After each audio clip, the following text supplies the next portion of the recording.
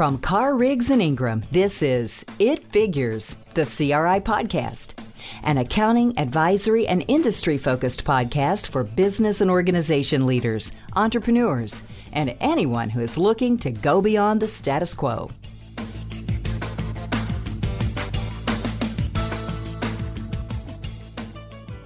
Hey, welcome to another episode of It Figures, the CRI podcast. Today, we're here to talk about making sound economic decisions for construction contractors.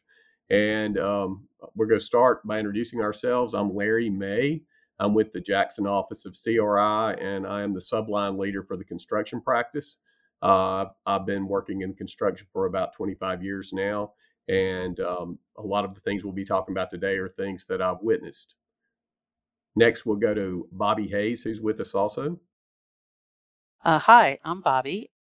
I am from the Albuquerque office of CRI, and I have been working with contractors for about 40 years. So I think I'm senior to everybody on this podcast. I am Robert Coker in the Birmingham office. I sort of lead the charge in this office in terms of contractors. What makes me a subject matter expert, I guess, would be I'm a good listener. Well, y'all are both great at a lot of things, and we all work together closely. With the economic slowdown and the recovery from COVID-19 and other things, today we wanted to talk about a few things that we've witnessed that contractors seem to do that are probably not the wisest choices. So the first thing we're going to throw out there is one thing that often happens is contractors start buying work because they worry about cash flow and keeping their workforce in place. And so first to you, Bobby, what are the dangers you've seen from doing this? Well, buying contracts to just make some cash flow come in, that's just a downward spiral because it's going to make cash flow problems worse in the long run. And we can understand workforce retention because all contractors are struggling with finding enough skilled labor in this market. But it isn't good to have a short-term solution to a long-term problem. I guess I'll add to that. This is, it draws a lot of parallel to back in 2008 when we saw everything come to a screeching halt, where I saw contractors actually taking on contractors where they had a built-in loss. And there is so much risk in what contractors are willing to take on. They might think they're saving cash on the front end or having cash flow is important. But when you think of the downside risk that they have, it's just tremendous. I mean, they have such great exposure already. Even in a good market, you can lose money. In this market where there is that shortfall of labor and skilled labor, there's even more risk. That is exacerbated by the fact that they don't have the skills necessary to perform at the levels that they have historically. And it is true across all industries, especially contracting.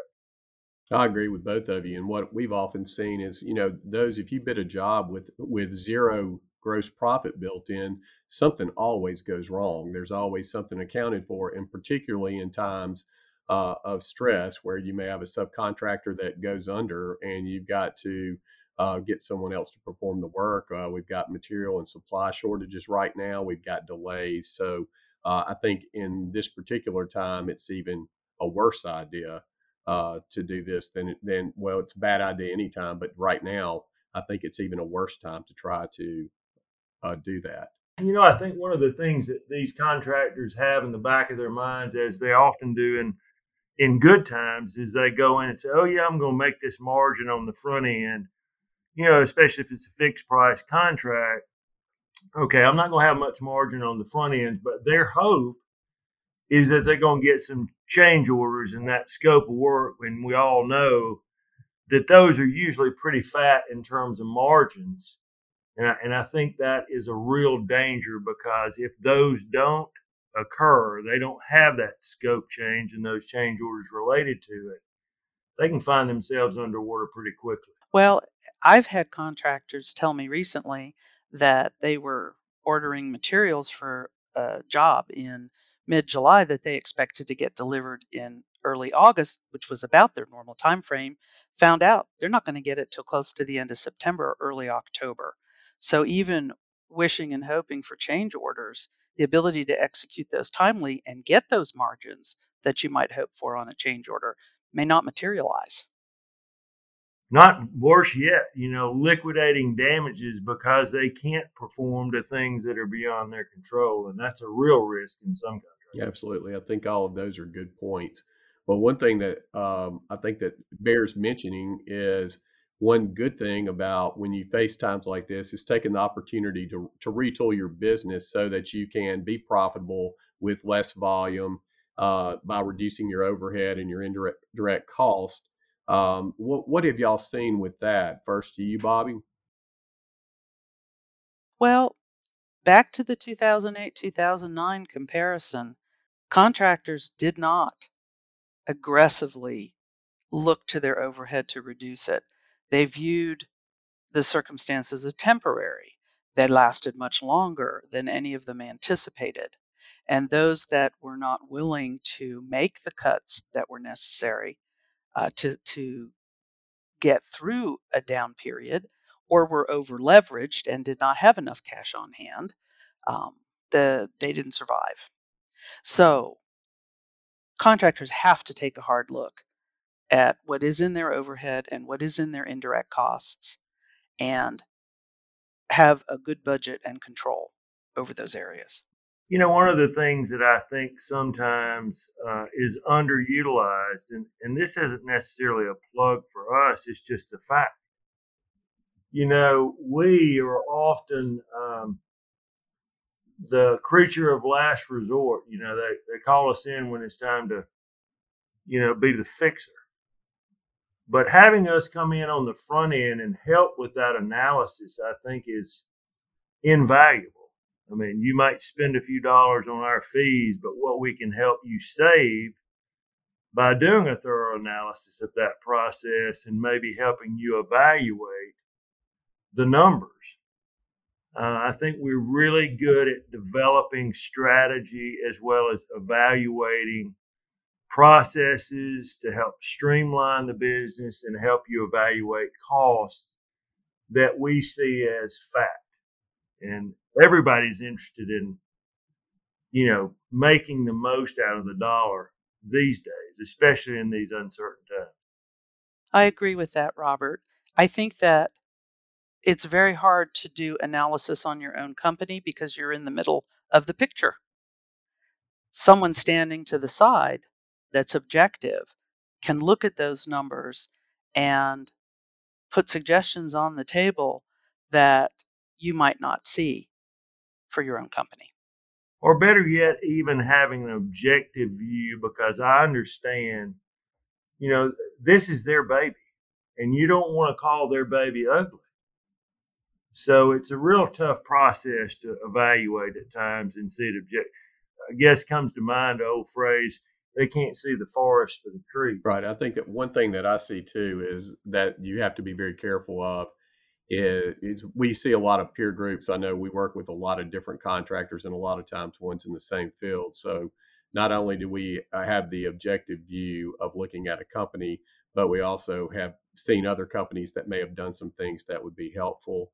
The one thing that I often see that I strongly discourage is when contractors view their accounting department as overhead when they really are a vital part of the business to give you the feedback and the reports and the report cards on how you're doing on your bidding versus performance. So that's one thing I think that's a cautionary tale of, yes, you need to be aggressive in reducing overhead and indirect costs. But that doesn't necessarily mean, unless your accounting staff is very overstaffed, that would be a department that you would want to make significant changes to necessarily.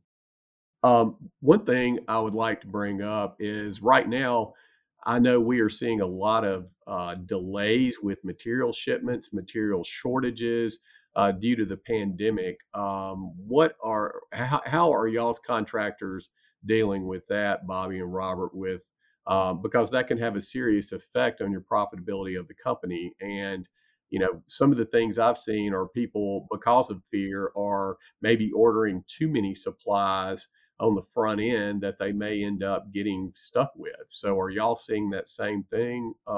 First to you, Bobby. Well, I'm seeing more contractors trying to stick to a just-in-time model that they were used to, that they are really being hit with the reality that the just-in-time model is currently broken. And I see them still struggling to adapt to the right balance. I think the more and more of mine, they do have a very cautious attitude about the promised delivery dates, and so often, these vendors, it's out of their control. I'm seeing it across all lines of business, manufacturing as well as construction, and so you've also got to consider this. We're in a period of tremendous heightened inflationary cost as far as that goes. The materials prices are out the roof. So while you might think it's a great idea to order early, you might be cutting off your nose to spite your face, because you may be paying, a third more now by buying up in quantity, and all you do is lock in future losses because you way overspent in terms of your material cost. Absolutely. That's definitely a lot of what we're seeing right now in this very unusual time we're living through. It's crazy. OSB that used to be about $12 a sheet, now it's about $48 to $50 a sheet. That's absurd. Right. They can't operate like that very long, and if they don't have the right provisions within their contract that allows them to at least have some equity or negotiation power to reevaluate contract pricing due to huge increases in material prices, they're out of luck. That's exactly right. Well, another thing that I see that is people trying to anticipate the market if they have investments in, personally and in their businesses, and for fears, clients that last year when the COVID started and the market was crashing, cash out and had huge losses where we know in hindsight, which is always 2020, but the market bounced back better than ever by year end. So one thing that I see a lot and wanted to know y'all's thoughts on do y'all have a lot of, I strongly recommend that clients not try to anticipate the stock market. Oh, I totally agree with you, Larry. That's not what contractors do for a living. I think business people who are good at what they do often think they're good at everything. And that's not necessarily the case. So I think getting sound financial advice, a good financial advisor to help guide them, helps keep from panicking and also from trying to buy back in at the wrong time. So I think it's important to get good quality financial advice for those that are holding investments. It goes like this, right? You've never lost a penny until you sell it. So you've locked in that loss, right? Or by the same token, yes, I totally agree with someone taking some money off the table if they've just had tremendous gains, to preserve some of that cash, right? In other words, to have some liquidity and not be forced to sell in a down market because, my God, it's a roller coaster. I mean, who knows what this whole turmoil in the Middle East with Afghanistan is going to mean. I mean, it's just so many variables that we don't have any control of. COVID with this Delta variant, who knows what we're going to have happen. So it is invaluable that you seek, good, sound financial advice. And, we work so closely with brokers and others, and we can be a part of that sounding board, if you will, as far as helping you make good, sound business decisions, such as investments. Not that we're specialists in that, but we see it every day. That is our business. The funny part of that is I see it's this great plumbing supply place or this plumbing repair, we fix what your husband tried to, right? We're not all created equal. I know better than to, rewire my house in hopes of saving $1 and then burning it down. Yeah, I think anytime you're letting fear drive your investment decisions, you're going to end up losing. I mean, the same way as being overly too big of a risk taker. If you get into too risky of stuff to try to uh, make money that seems unfair. I know in Mississippi we had a huge Ponzi scheme going on because it looked too good to be true, and it was. So, but with fear of I've seen way too often through too many cycles, short term downturns make people afraid, and they end up with foolish decisions and have those realized losses that would have bounced back had they just left them where they were. A long time ago in a galaxy far, far away, when I was there at Tuscaloosa, I was actually doing an internship there at Merrill Lynch in '87.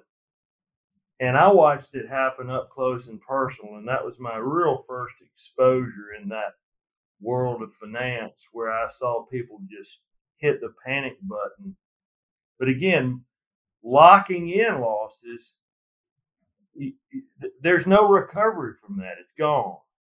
Just sitting tight and just stomaching it. And I know that's hard for people to do because they're fearful.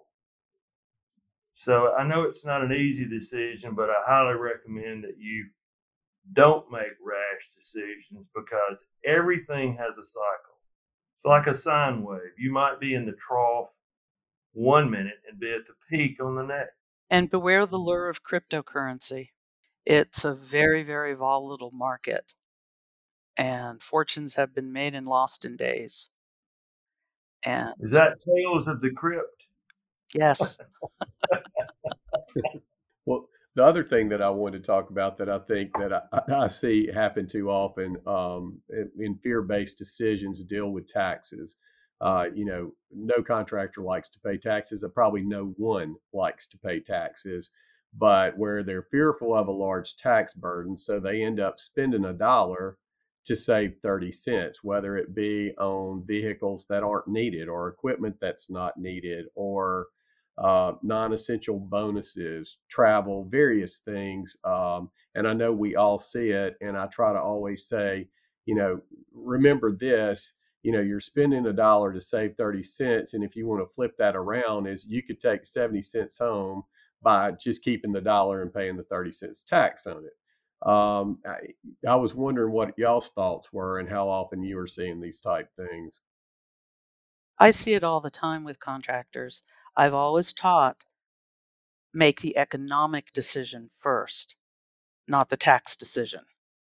And for acquisition of vehicles and equipment, it's important to do a capital budget and make sure that your needs and your wants are different. Needing something because you've rented a piece of equipment for 14 months and will have continued use of it, and deciding to buy it is a need in a capital budget.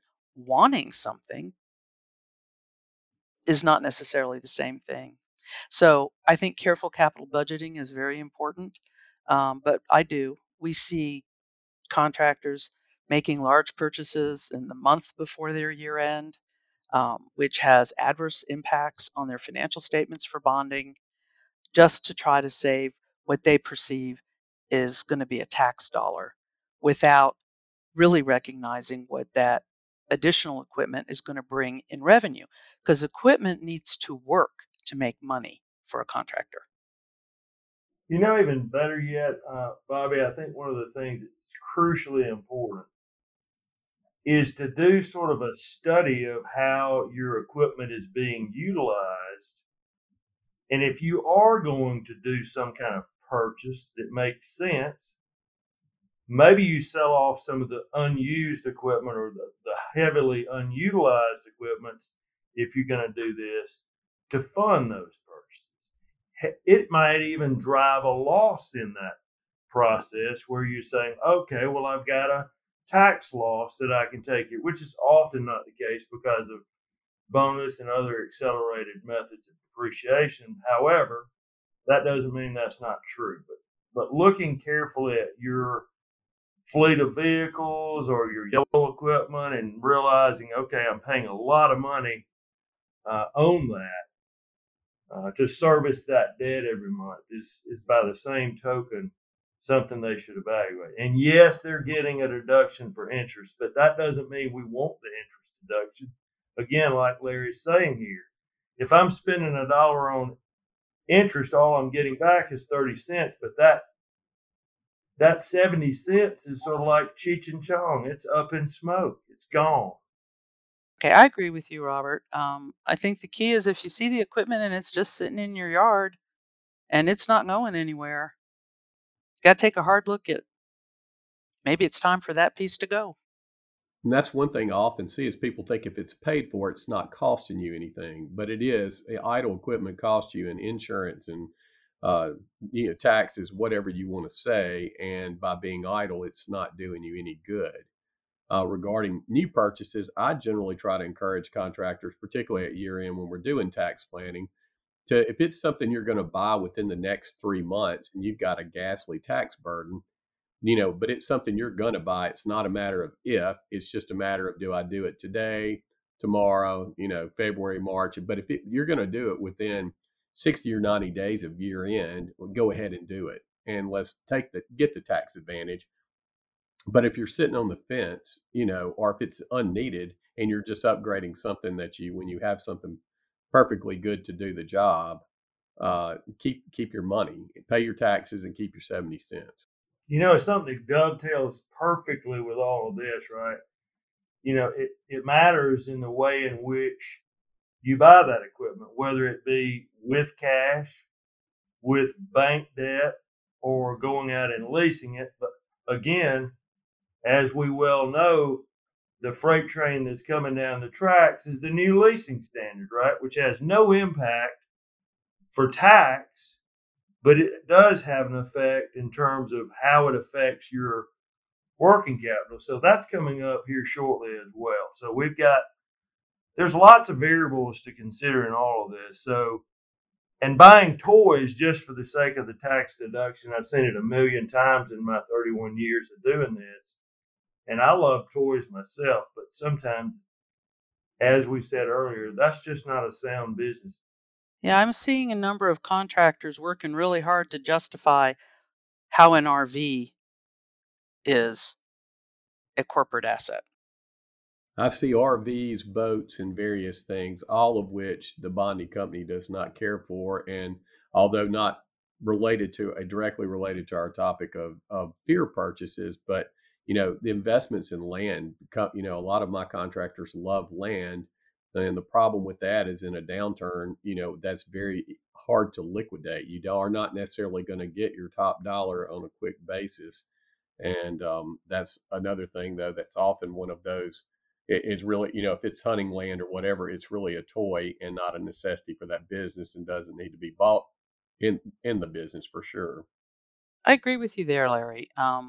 Plus, holding land and holding real estate in general inside a company that's taxed as a corporation, whether a C corporation or an S corporation, has never followed sound tax advice to do that unless it's specifically land that is being developed into lots and you're in that business.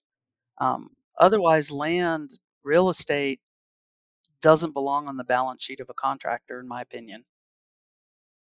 Well, you're getting a long-term asset, and you're also getting a piece of that's going to be a short-term liability. So you got to also weigh it all in with what does that mean in terms of your working capital and how that impacts your contractor's license and bonding ability. Absolutely. The one other thing I wanted to cover that people often are not taking on as fearful is embracing technology. They delay that because technology is often a challenge for me and a lot of the older people. But that is something that should never be put off. I mean, I think even in downtimes, a lot of times if it's a slow period for you, it's a good time to embrace technology because you have time to learn how to properly use it before you're swamped with work again. And so, in my opinion, I think it's a good time for people to look at the available technologies. This is also something that helps you with your overhead, often will help you be more profitable, even with less volume. So I think it's a good time for, all contractors to look at the available technologies and invest where necessary. Are y'all seeing any of that, or would you agree with that, Bobby and Robert? I do agree with embracing technology. That's the field of technology and construction is one I followed for a long time. Technology can help with accuracy in a lot of areas. For example, BIM, building information modeling, or use of drones has been the most early adoptions of technologies for constructors. Uh, the market is changing now. There's going to be further and further advances in the quality of mechanical adaptions, robotics, etc. Artificial intelligence will drive the accuracy of how the physical models in robotics can be used. And over time, it is really going to help the construction industry with filling in the challenges with the lack of skilled labor. I think Japan leads in this area because the projected decrease in their available construction workforce was so extreme that they've made a big push into investing in technology. In the US, we see um, job site robots now that can, come out of Boston Scientific and some of the other really great videos you might be able to catch on YouTube about their robot dog and what can happen with it. It's going to be one of those situations you have to continually evaluate because it's going to make a difference in how you compete. I had a group of highway contractors that I work with that went to one of the association conventions about a year or two ago, and they went out to a job site and they witnessed a row of dozers all working the field, and they were all controlled by one person in a trailer. These are the types of things that exist now, and there's more to come.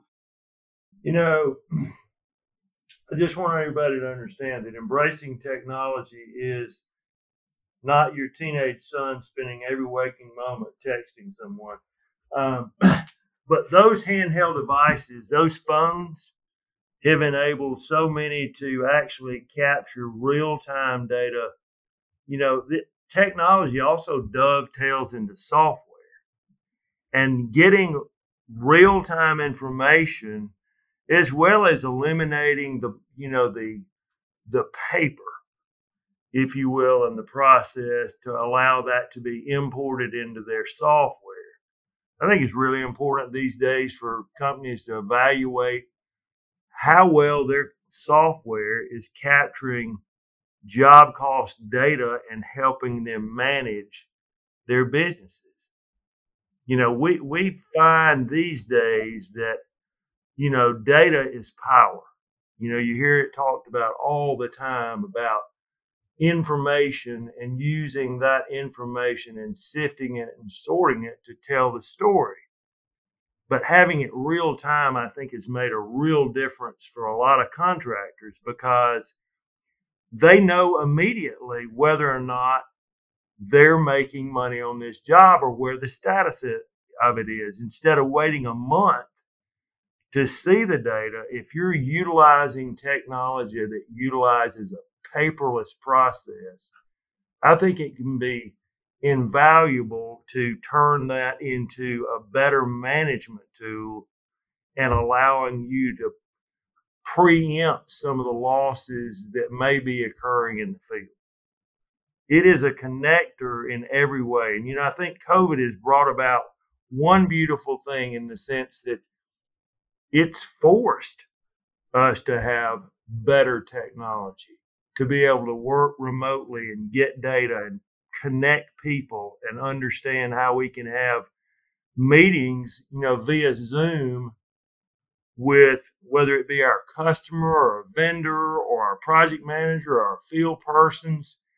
They can have communication constantly that way, even though I am sick to death of Zoom calls. It is still a tremendously utilized process, and it can save a lot of money.